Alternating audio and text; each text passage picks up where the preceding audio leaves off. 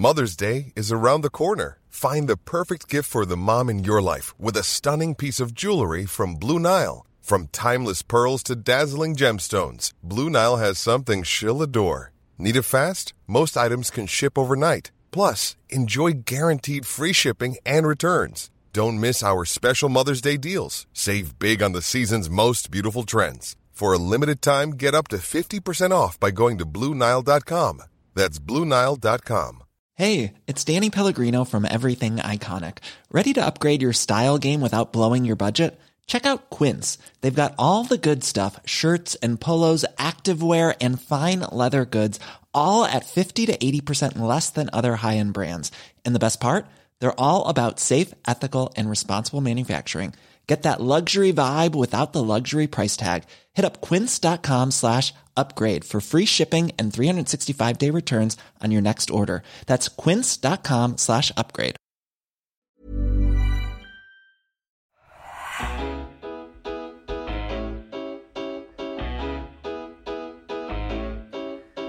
Hello everyone, I'm Chris Wynn. Welcome to the Roker Report podcast in association with the Sunderland Community Soup Kitchen, as we find ourselves reflecting on a season that has led us to our fourth trip to Wembley in the space of around 3 years, which means the talk of Sunderland's record at the National Stadium comes under the gaze of the media once again. So who better to talk to about that subject and more other than Tyne T Sports presenter Simon O'Rourke. Welcome, Simon. Hello, how are you? I should point out I was one of the 150 or so who were there when Sunderland actually won at Wembley as well. Wow, that's something to hold on to. Well, you could be our good luck charm, although I don't know whether you were there the other times, but I'll hold on to anything I can get right now. But yeah, thanks again for joining us, Simon. Third time this season, so it's good to catch up with you again. How are you keeping? Yeah, good. Obviously, busy time. Towards the end of a season is always busy time for football media. But it's also, it's kind of like our cup final time as well. When things get interesting, when the big matches come about, it's when everyone comes alive. It's great. Enjoy it. Well, we did say last time we'd catch up again if Sunderland were involved in the playoffs, and here we are. And I'm sure we'll touch on the details of the games and all that sort of stuff later on. But were you lucky enough to be covering the two legs in the semi-final against Sheffield Wednesday? Yes, I was. I was at both games. First thing to say is that I think Sunderland thoroughly deserved to get through over the two games. I thought that they were the better team over two games. I thought Sheffield Wednesday huffed and puffed in their home leg at Hillsborough, but they literally only produced one moment of quality across two games. It got them a goal, but Sunderland got their goal back. Sunderland deserved to get their goal back. Sunderland deserved to win the tie and go to Wembley. Yeah, it was a bit incredible as well. And that, as you said, that Hillsborough one, I mean, I don't know, I'm sure the thought crossed your mind being, haven't seen it all before, but I just thought would be ruin those missed chances at the Stadium of Light. That is how it felt, yes, obviously. And I was going to say it's a strange game. It was a playoff semi-final second leg is what it was. It was horrible, it was gritty, it was nasty, it was scrappy. I didn't think there was going to be a goal at all. That's the thing I found interesting. Both goals in that match on Monday night, I didn't see either of them coming. I didn't. It reached a point in the second half where I didn't think Sheffield Wednesday were going to score. Then they scored. And then obviously you think, oh dear, well now what happens? And I thought it would go to extra time. It didn't. There you go. Didn't really see the Sunderland goal coming, but when it came, I thought Jack Clarke had been actually very good all night. And so, he was involved. There it was. And it was a great moment for Sunderland fans. Yeah. Well, I had money on a 0-0, funnily enough, but I'll take the 1-1. I didn't mind in the end. But yeah, I said we've caught up a couple of times this season, and we last caught up during the international break towards the end of March, which in many respects seems like a lifetime ago. It was interesting for me. I mean, I listened back to it, but in terms of how much the jury was still out on Alex Neil as manager at that point, even at that early stage. He'd had 8 games in charge at that point, and we'd won 3 of those 8 games. But after we talked, we went on a run and won 5 and drew 2 before the season finished. So, I mean, regardless of how the playoffs turn out, how the final goes against Wycombe, how big an achievement is it that Alex Neil got us into that top 6? I think it's a very big achievement. You look at the points that were acquired this season to get into the top 6. There's some seasons where Sunderland's points total would have seen them automatically promoted. It was a tough race to run, really. It was hard because of what happened mid-season with the changeover. It sort of put them on the back foot for an extended period of time. He had to work very quickly. He had to work with what he had, and he moulded something effective really impressively in quite quick time. I seem to remember saying, actually, there might be a few clunky matches whilst he was getting his message across, but he got his message across. They've become pragmatic, they've become a bit more functional than they were, but it's what he's done. He's sort of not... He's cut out a lot of the noise around the outside of the matches, just concentrated on the matches, and just turned the team into a team that's extremely hard to beat, that's got some good attacking players that more often than not can score goals to win your games. Yeah, I mean, and as well, when we were on that run, I mean, in terms of League One this season, I mean, did it surprise you that we needed a run like that to kind of cement a place in the top six? Because it took a lot of points this year to get in that top six, and it seemed like every time we won, we were always in exactly the same place, just on the edge of the playoffs. And obviously it took until the final day to actually confirm our place. Yeah, I couldn't agree more. I was surprised. I thought, it is usually, you think 80 and you're normally absolutely safe getting in. But, you know, Oxford were decent all season. They conked out towards the end. It was just hard. It never appeared easy. You think, you know, I actually feel a bit sorry for Plymouth with the way it turned out for them. It was hard. It was a really hard little group to get into this year. And it hasn't been like that in the last 3 years. I mean, obviously, the couple of times Sunderland have been in the playoffs, not counting the COVID season, you know, they sort of like stumbled over the line to get to the playoffs. And it wasn't like that at all this time. It was a completely different thing. Yeah. And again, I mean, going back to March when we talked last, again, it was the early days of Alex Neil. You've mentioned it there that we looked a little bit tighter, even then, after his first 8 games. But, you know, the 7 games before the playoffs, we'd only conceded 2 goals. And I think the 7 away games before Alex Neil took over, we'd conceded 14. So it's obvious there with just that stat how much he tightened us up. But, I mean, as you mentioned, with the time frame he had, I mean, how impressed are you with the job Alex Neil did, considering that time frame he had to do it in? It's remarkable, really. He's turned a team that was, you know, as leaky as a colander into something that's as tight as a drum now. If you notice the reaction of the Sunderland defenders when Sheffield Wednesday scored on Monday night, it's a kind of interesting reaction, I think. Because the goal itself is actually quite a good goal. Now, there's always ways that you can pick about Patrick Roberts maybe shouldn't have allowed the ball inside him, etc., that kind of thing. Alex Neil will look at it and say there's 5 ways we could have avoided that goal. But actually, looking at it just from a footballing point of view, it was a nice goal. It's a lovely ball from Bannon, ball swept across, and then there's the finish. So it's not a terrible goal to concede, but you look at the reaction of the defenders and they just look really angry. It's like, we don't let goals in anymore. I can't believe it. Somebody involved with the club at half-time mentioned it wouldn't have surprised them when it was 0-0 at half-time. It wouldn't have surprised them if Sunderland didn't concede another goal this season. Because to use a basketball term in terms of defending, he's got them locked in. The whole team is locked in now and they are focused on their defending. They're taking pride in it, which I think was a thing that was missing under Lee Johnson. It was sort of, oh, well, never mind if a goal goes in, we'll score 3 up the other end. Whereas now, to me, they have the look of a team that takes pride in their clean sheets, takes pride in winning every tackle, takes pride in heading away every set piece, and is like mortally offended by the thought of conceding a goal. Yeah, it's definitely the way to be. But actually, one other aspect of the Alex Neil era is the late goals. I mean, one of which obviously took us to Wembley at Hillsborough. But I was looking today, and by my reckoning, 10 out of the 24 goals scored under Alex Neil before the playoffs was scored by Sunderland in the last 10 minutes of the game, which comes out around 40% of all the goals scored under Alex Neil came in the last 10 minutes of the game. I mean, some could argue that it suggests we don't do well enough earlier in the game and we need to get out of jail. Or you could say that we do whatever it takes to get the result. So what does that statistic tell you about the team at the moment? It suggests that they've found mental strength. They keep going till the end. You're right. You can say, well, why didn't you score in the first 88 minutes? But you can go glass half full or glass half empty, can't you? And at the moment, I'm tending towards glass half full with Alex Neil Sunderland. And I just think he's clearly very much no bullshit, absolute iron mindset. And he's kind of, it appears, got that through to the team. And I think the late goals are a symptom of that. In fact, can I give you my breadcrumb moments, my top 5 Alex Neil late game moments? This is the breadcrumb trail which has led them to Wembley and we'll get to, I think, ultimately, promotion. So I'll start you off with Nathan Broadhead against Gillingham. Because had they not won that game, when it's 0-0 past the 90 minutes, the whole thing could have been ruined on that day, but they won that game.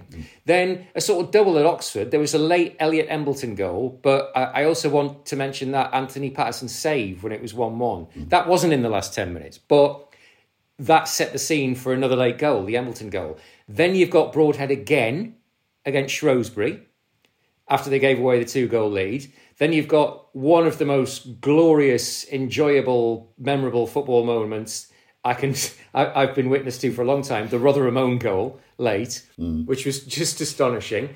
And then I think, I don't know if the timing of Patrick Roberts' goal has slightly been lost just in the euphoria of it was the goal that got them to Wembley. But that was another way after 90-minute goal. So there you are. There's the top 5 Alex Neil breadcrumb late goal moments. But again, I mean, the way you've just described it, though, you could almost, if you just talked about it like that, you could almost say, well, actually, have we getting out of jail, really, in most of those occasions? Yes, you could, but that's a conversation that you can't fully conclude until next Saturday at 6 o'clock, isn't it? Very true. Okay. But I mean, just going back to the semi-final and the 2 games against Sheffield Wednesday, that game at the Stadium of Light, would you say that's the best we've played under Alex Neil? He certainly thought so. He was very effusive about it afterwards when he came up to the press room. Maybe. Yeah, I think possibly all things considered, circumstance, atmosphere, opposition, maybe it was, because they were worth more than a 1-0 win on that night. Apart from the usual last 10-minute flurry where the opposition flings the ball forward and sees what happens, Sheffield Wednesday never, ever, ever looked like they were going to score. I think in terms of control and the way he wants them to play, it probably was the best that they've played under him, yes. Yeah, it was an impressive performance. And then in the second leg, even though it was the same 11, which I think surprised a few people, because I don't think Alex Neil's done that too often. It might have been actually for the first time. I think it was. I was going to check that. Yeah. But even though it was the same 11, we set up completely differently in how we played. It was obvious there was a completely different plan. And other than that lapse of concentration with a Barry Bannon ball, it almost kind of worked to perfection. And again, we were talking in March about Alex Neil trying to get his ideas across. I mean, did that performance in the second leg at Hillsborough show just how much he's instilled what he wants from the players? And in terms of specific plans for specific games, how much work he does on the training ground? I think it did. One thing that I noticed, I should say, Sheffield Wednesday hasn't got a very big press box, and because of that, myself and my good friend Jeff Brown from BBC Look North actually ended up pitch side for the first half. Pitch side's always very interesting because you see how kind of nasty a game of football actually is when you're up close. And the big thing that stuck out for me was that at the Stadium of Light, Sunderland would play the ball out, roll the ball out short and try and play out short from the back. And they really didn't do that very much against Sheffield in the second leg at Hillsborough. Same if they won the ball from Sheffield Wednesday, again, they would take their time at the Stadium of Light. They were not taking their time at Hillsborough. The ball was being removed from the danger area quite quickly. But also, they were tough. The whole League One time-wasting, shithousery thing. Let me tell you, after nearly 4 seasons in League One, Sunderland can shithouse with the best of them when they have to. And being down low for that first half, it was interesting to see. And you're right, he's just hardened them for battle. And so first leg, you're on the front foot. We can play the way we want to from an attacking point of view. Second leg, they'll be on the front foot inevitably because of the situation in the match. Therefore, we have to turn to our defensive strategy. And yeah, it was, as you say, same 11, but 2 completely different performances. Yeah, and you mentioned shithousery there, which gives us a perfect segue into the final. Because, of course, we're playing Wycombe Wanderers after they beat MK Dons in their semi-final.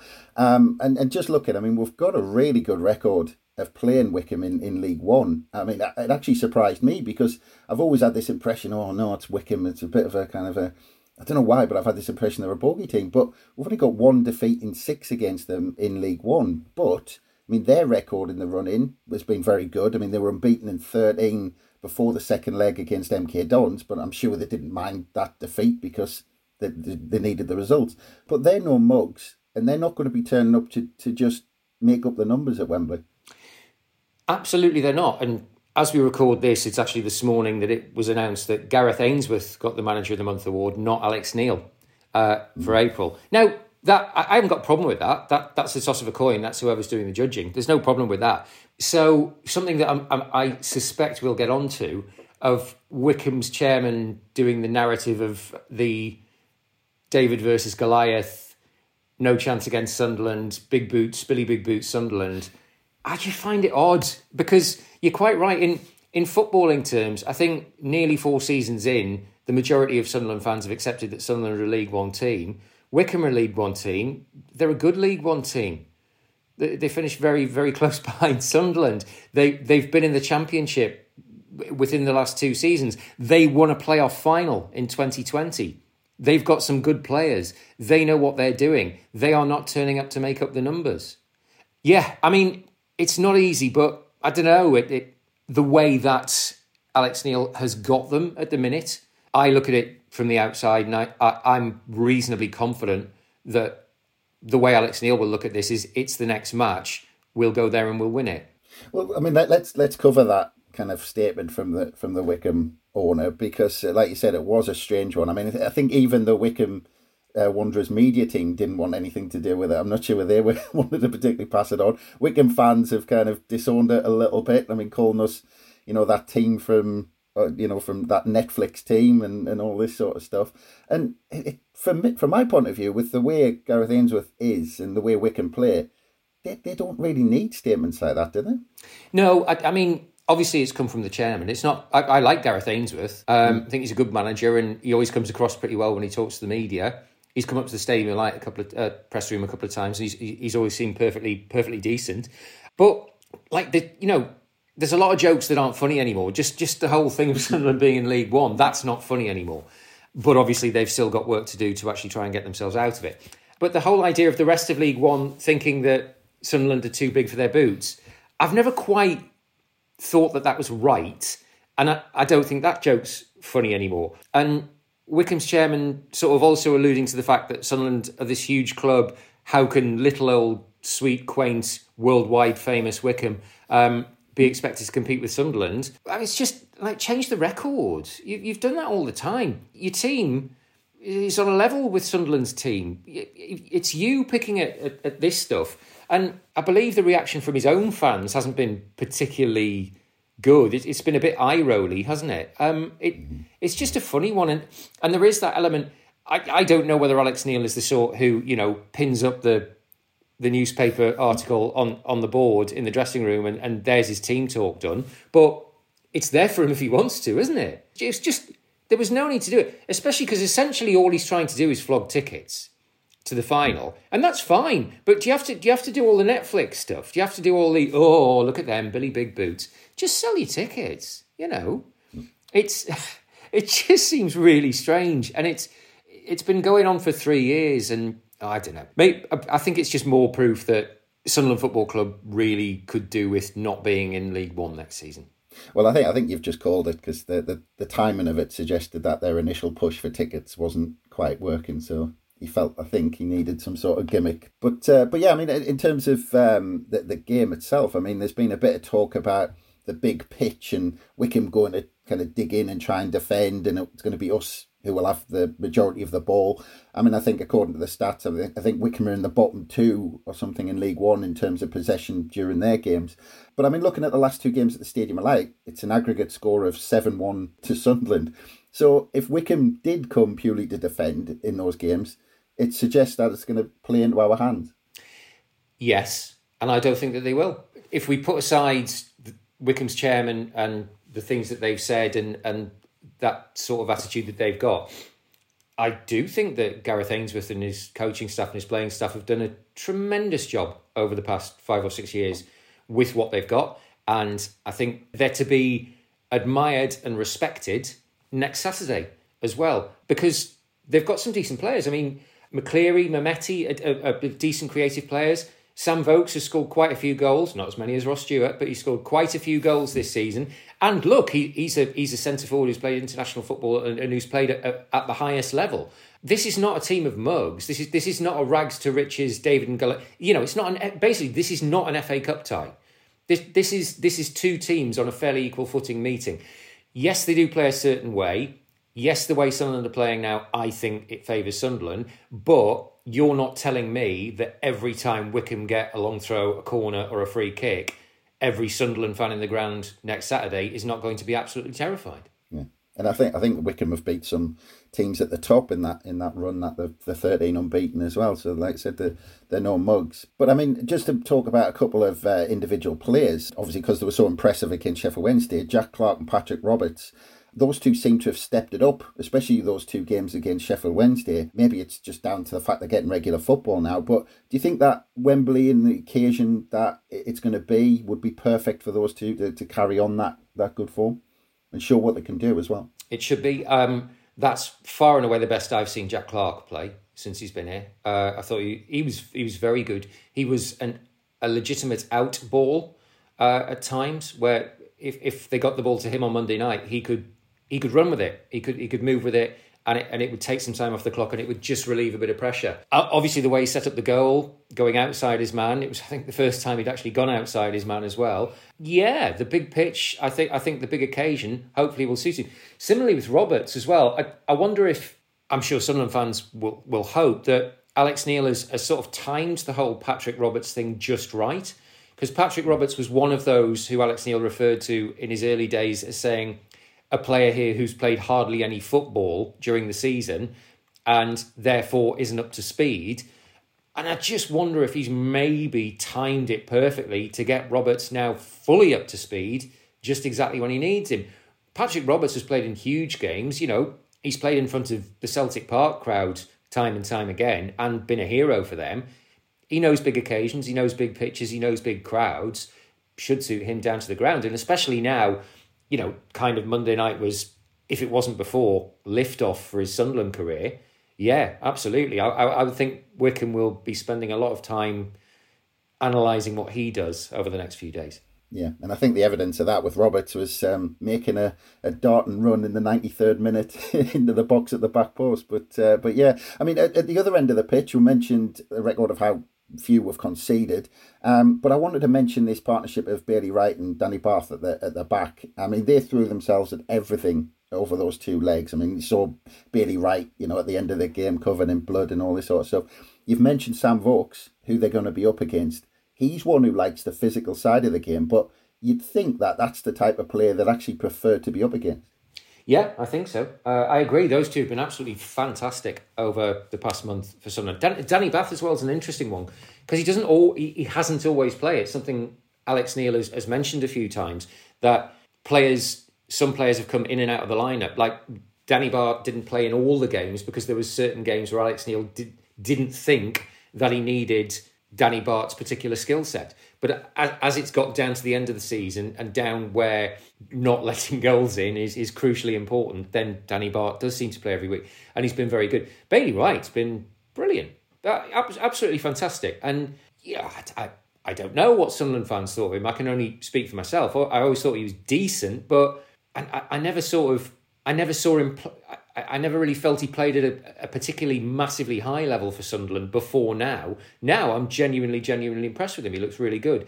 Should mention as well, a huge part of the defensive system and the defensive success has been Corey Evans, who is another one who maybe didn't win Sunderland fans over earlier in the season under Lee Johnson, but now has become one of, if not the first, well, Ross Stewart's the first name, but, one of the first names on the team sheet. Yeah, and we've talked about Alex Neil having specific plans for each leg in the semi-final, and he prepares his team for whatever specific task is in front of them. What do you think his plan's going to be to approach the game against Wycombe? You know what? I say this kind of as a credit to Alex Neil. I don't know. I can tell you most of the players I think will play, but I can't tell you with any certainty what way he'll set up. Because he can do 4 at the back, he can do 3 at the back. It's whatever he thinks is best for each team. Pretty much anyone who's followed the last month can list the players who you're pretty certain are going to play. And it wouldn't surprise me if the semi-final lineup is actually the lineup, because that was effective in both directions, offensively and defensively as well. But the truth is, I just don't know. He's done some things that have surprised me tactically over the past month and a half, and again, he just seems very good at marshalling his resources, and he's quite specific. Well, as you've mentioned, as we've mentioned earlier in the podcast, he's quite specific game to game. So even though they've gone with this same 11 for both semi-finals, it wouldn't surprise me if they kept it. But equally, it wouldn't surprise me if he changed it, because he's earned the right to do that. Yeah, and up top, I mentioned our playoff record, which I'm sure is going to be trotted out quite a few times between now and kick-off. Alex Neil was quizzed on Sunderland's dismal record in the playoffs at the final whistle at Hillsborough, and his reaction suggested that he's not going to give it a second's thought himself. But will it be something he'll have to make sure that it doesn't filter down to the players and get in their minds? I don't know whether he'll think that that's important. Yeah, I think you're right, because obviously he's been asked about it in various press conferences, and he doesn't care. He says, well, it was nothing to do with me. And his reasoning is, why does what happened 2 years ago, 5 years ago, 10 years ago, 20 years ago have any bearing on a match next Saturday?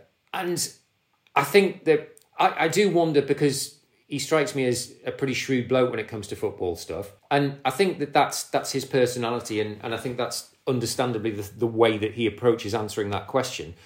But it wouldn't surprise me if he does think about it a bit, and maybe he might have the odd message to players to, in his own way, not to worry about it. I don't know how he'll approach it. Publicly anyway, he couldn't give a stuff about it. Just not bothered at all about it whatsoever. I mean, I fully expect that they'll treat next week largely like a standard league match week.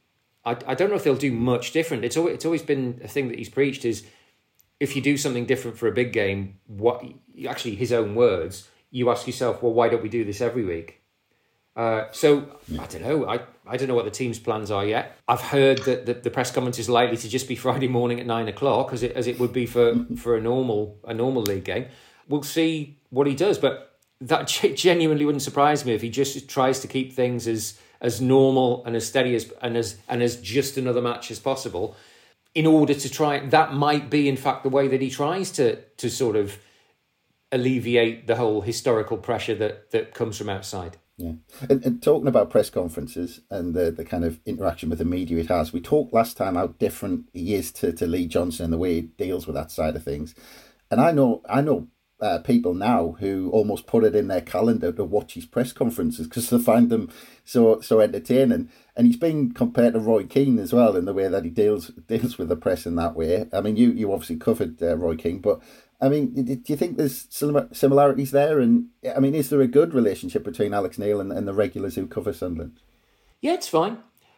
There's a similarity between Alex Neil and Roy Keane are not exact personality matches, but there is quite a similar way in which they deal with the press, in that they don't suffer fools gladly. And I think they kind of, if they think a question is either flat out bad or a bit sloppy, then they'll kind of let you know that. And they just don't suffer fools gladly. But the relationship, I've been to a lot of them were on Zoom, but before the playoff semi-finals, they got us back to the Academy of Light. He's fine. It's not an adversarial atmosphere or anything like that. He's fine. He's fine. He's not cuddly. He's not that kind of thing. But he's fine. He's not aggressive or anything like that with the media. He's absolutely fine. It's just he's kind of set out his stall that it's he's not going to mess about. If he doesn't think you've asked a good question, then he's kind of going to let you know. And that's fine. I'm all right with that.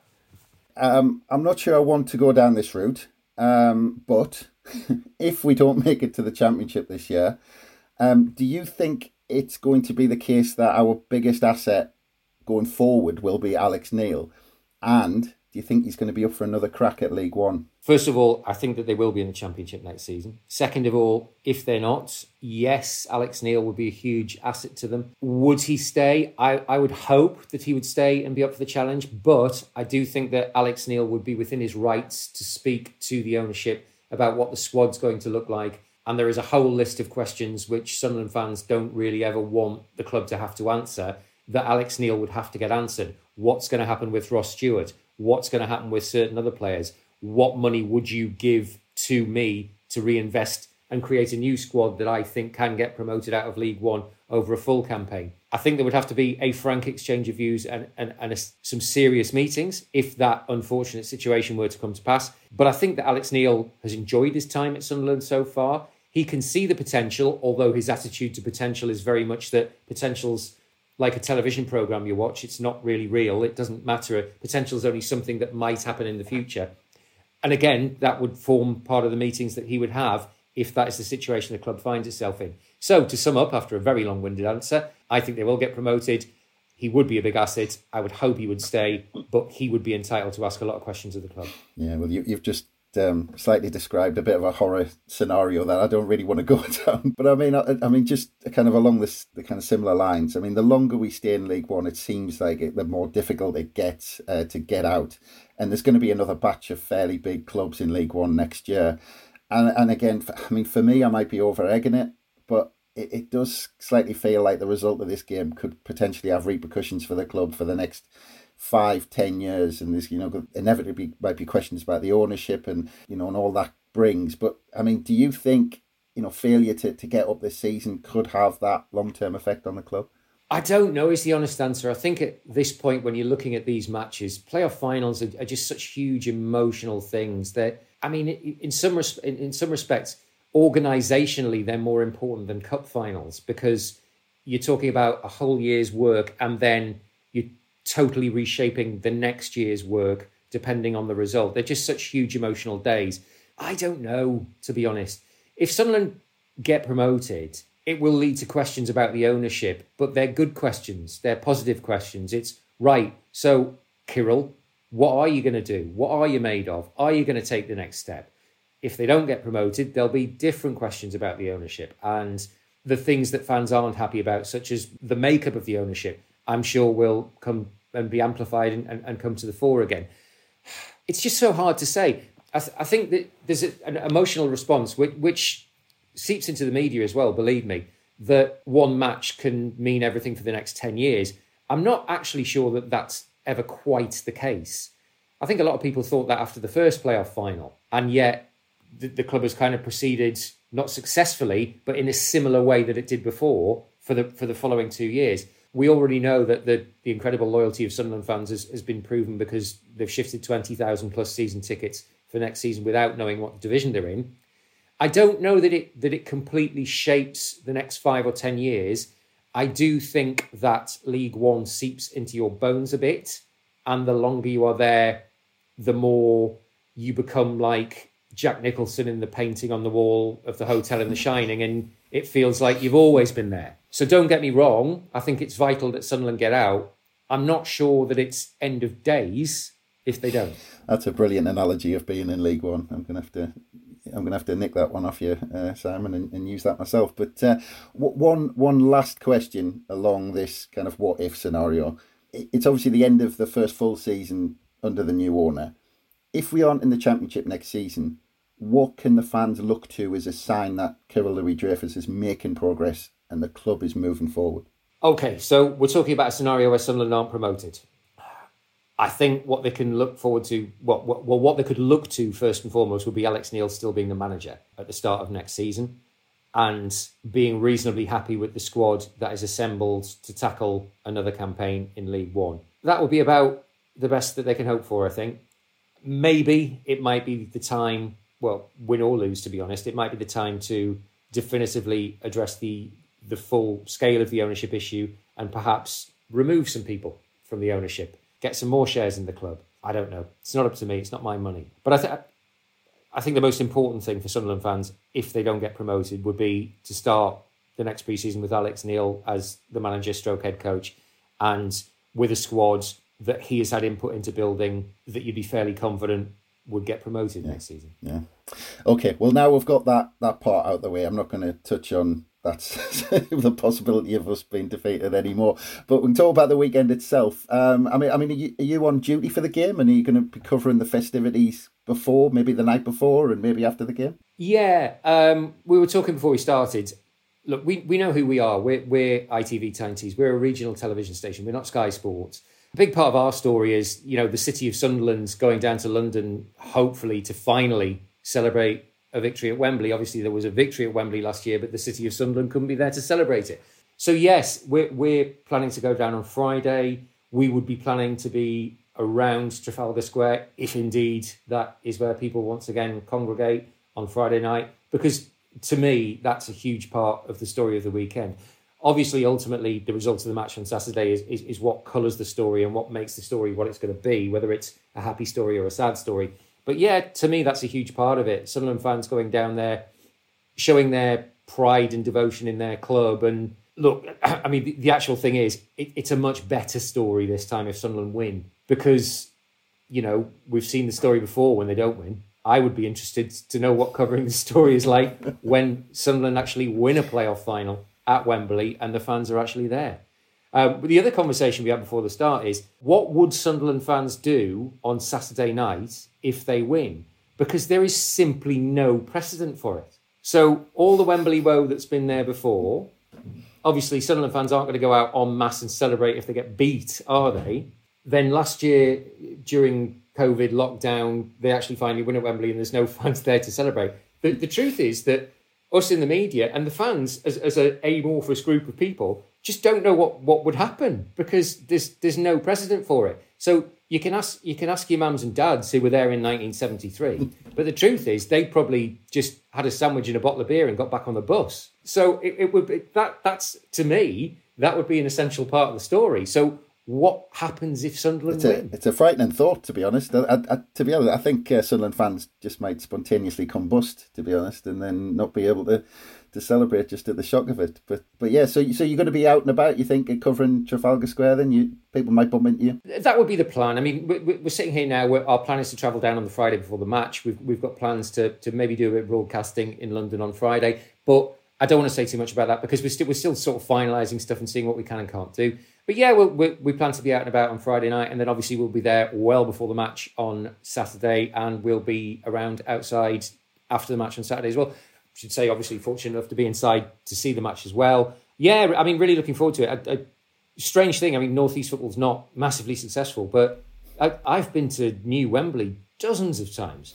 Well, you think of FA Vars finals, FA Trophy finals, playoff finals, Middlesbrough were in a playoff final. Pretty much everybody's been there, and it's an enjoyable trip. It's not perfect. There's something a little bit impersonal about it, I think, Wembley. And especially now that the whole Wembley way has become so built up. It's a slightly different experience, but it's still, kind of unbeatable. It's still a huge moment for football fans to see their team walk out there. And as I say, what I hope to cover, simply because I've not had a chance to do it professionally, what I hope to cover is the idea of Sunderland and Sunderland fans winning at Wembley.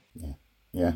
It comes with a lot of stress as far as I'm concerned at the minute, but hopefully we'll enjoy the weekend. But I mean, talking about that, we spoke to you in September, and even in September you were confident we were going to be promoted. Then we talked in March, and you said your confidence dipped a little bit, but you thought we'd still do it. So how's your confidence in Sunderland being promoted as it stands? Confident, still confident. I'm not going to go wildly over the top because I think Wycombe will be hard to beat. And could Wycombe win the match against Sunderland on Saturday? Absolutely, for sure they could. Do I think they will? No, I do not. I think that Alex Neil's Sunderland will win the playoff final at Wembley on Saturday. Well, there you have it. That's a perfect place to leave it, Simon. I was banking on that answer to finish with. But thanks again, Simon. Really appreciate your time, and have a fantastic weekend in London, and hopefully maybe bump into you at some point. Hopefully, and I hope all Sunderland fans enjoy it, stay safe, and find out what it feels like to win. Brilliant. Nice one. Cheers, Simon. Thanks again, everyone, for listening. Enjoy the trip to Wembley if you're going. I'm sure another podcast will be dropping very soon. Keep a lookout on the Roker Report site for all the latest ahead of the big game. But from us, it's bye for now.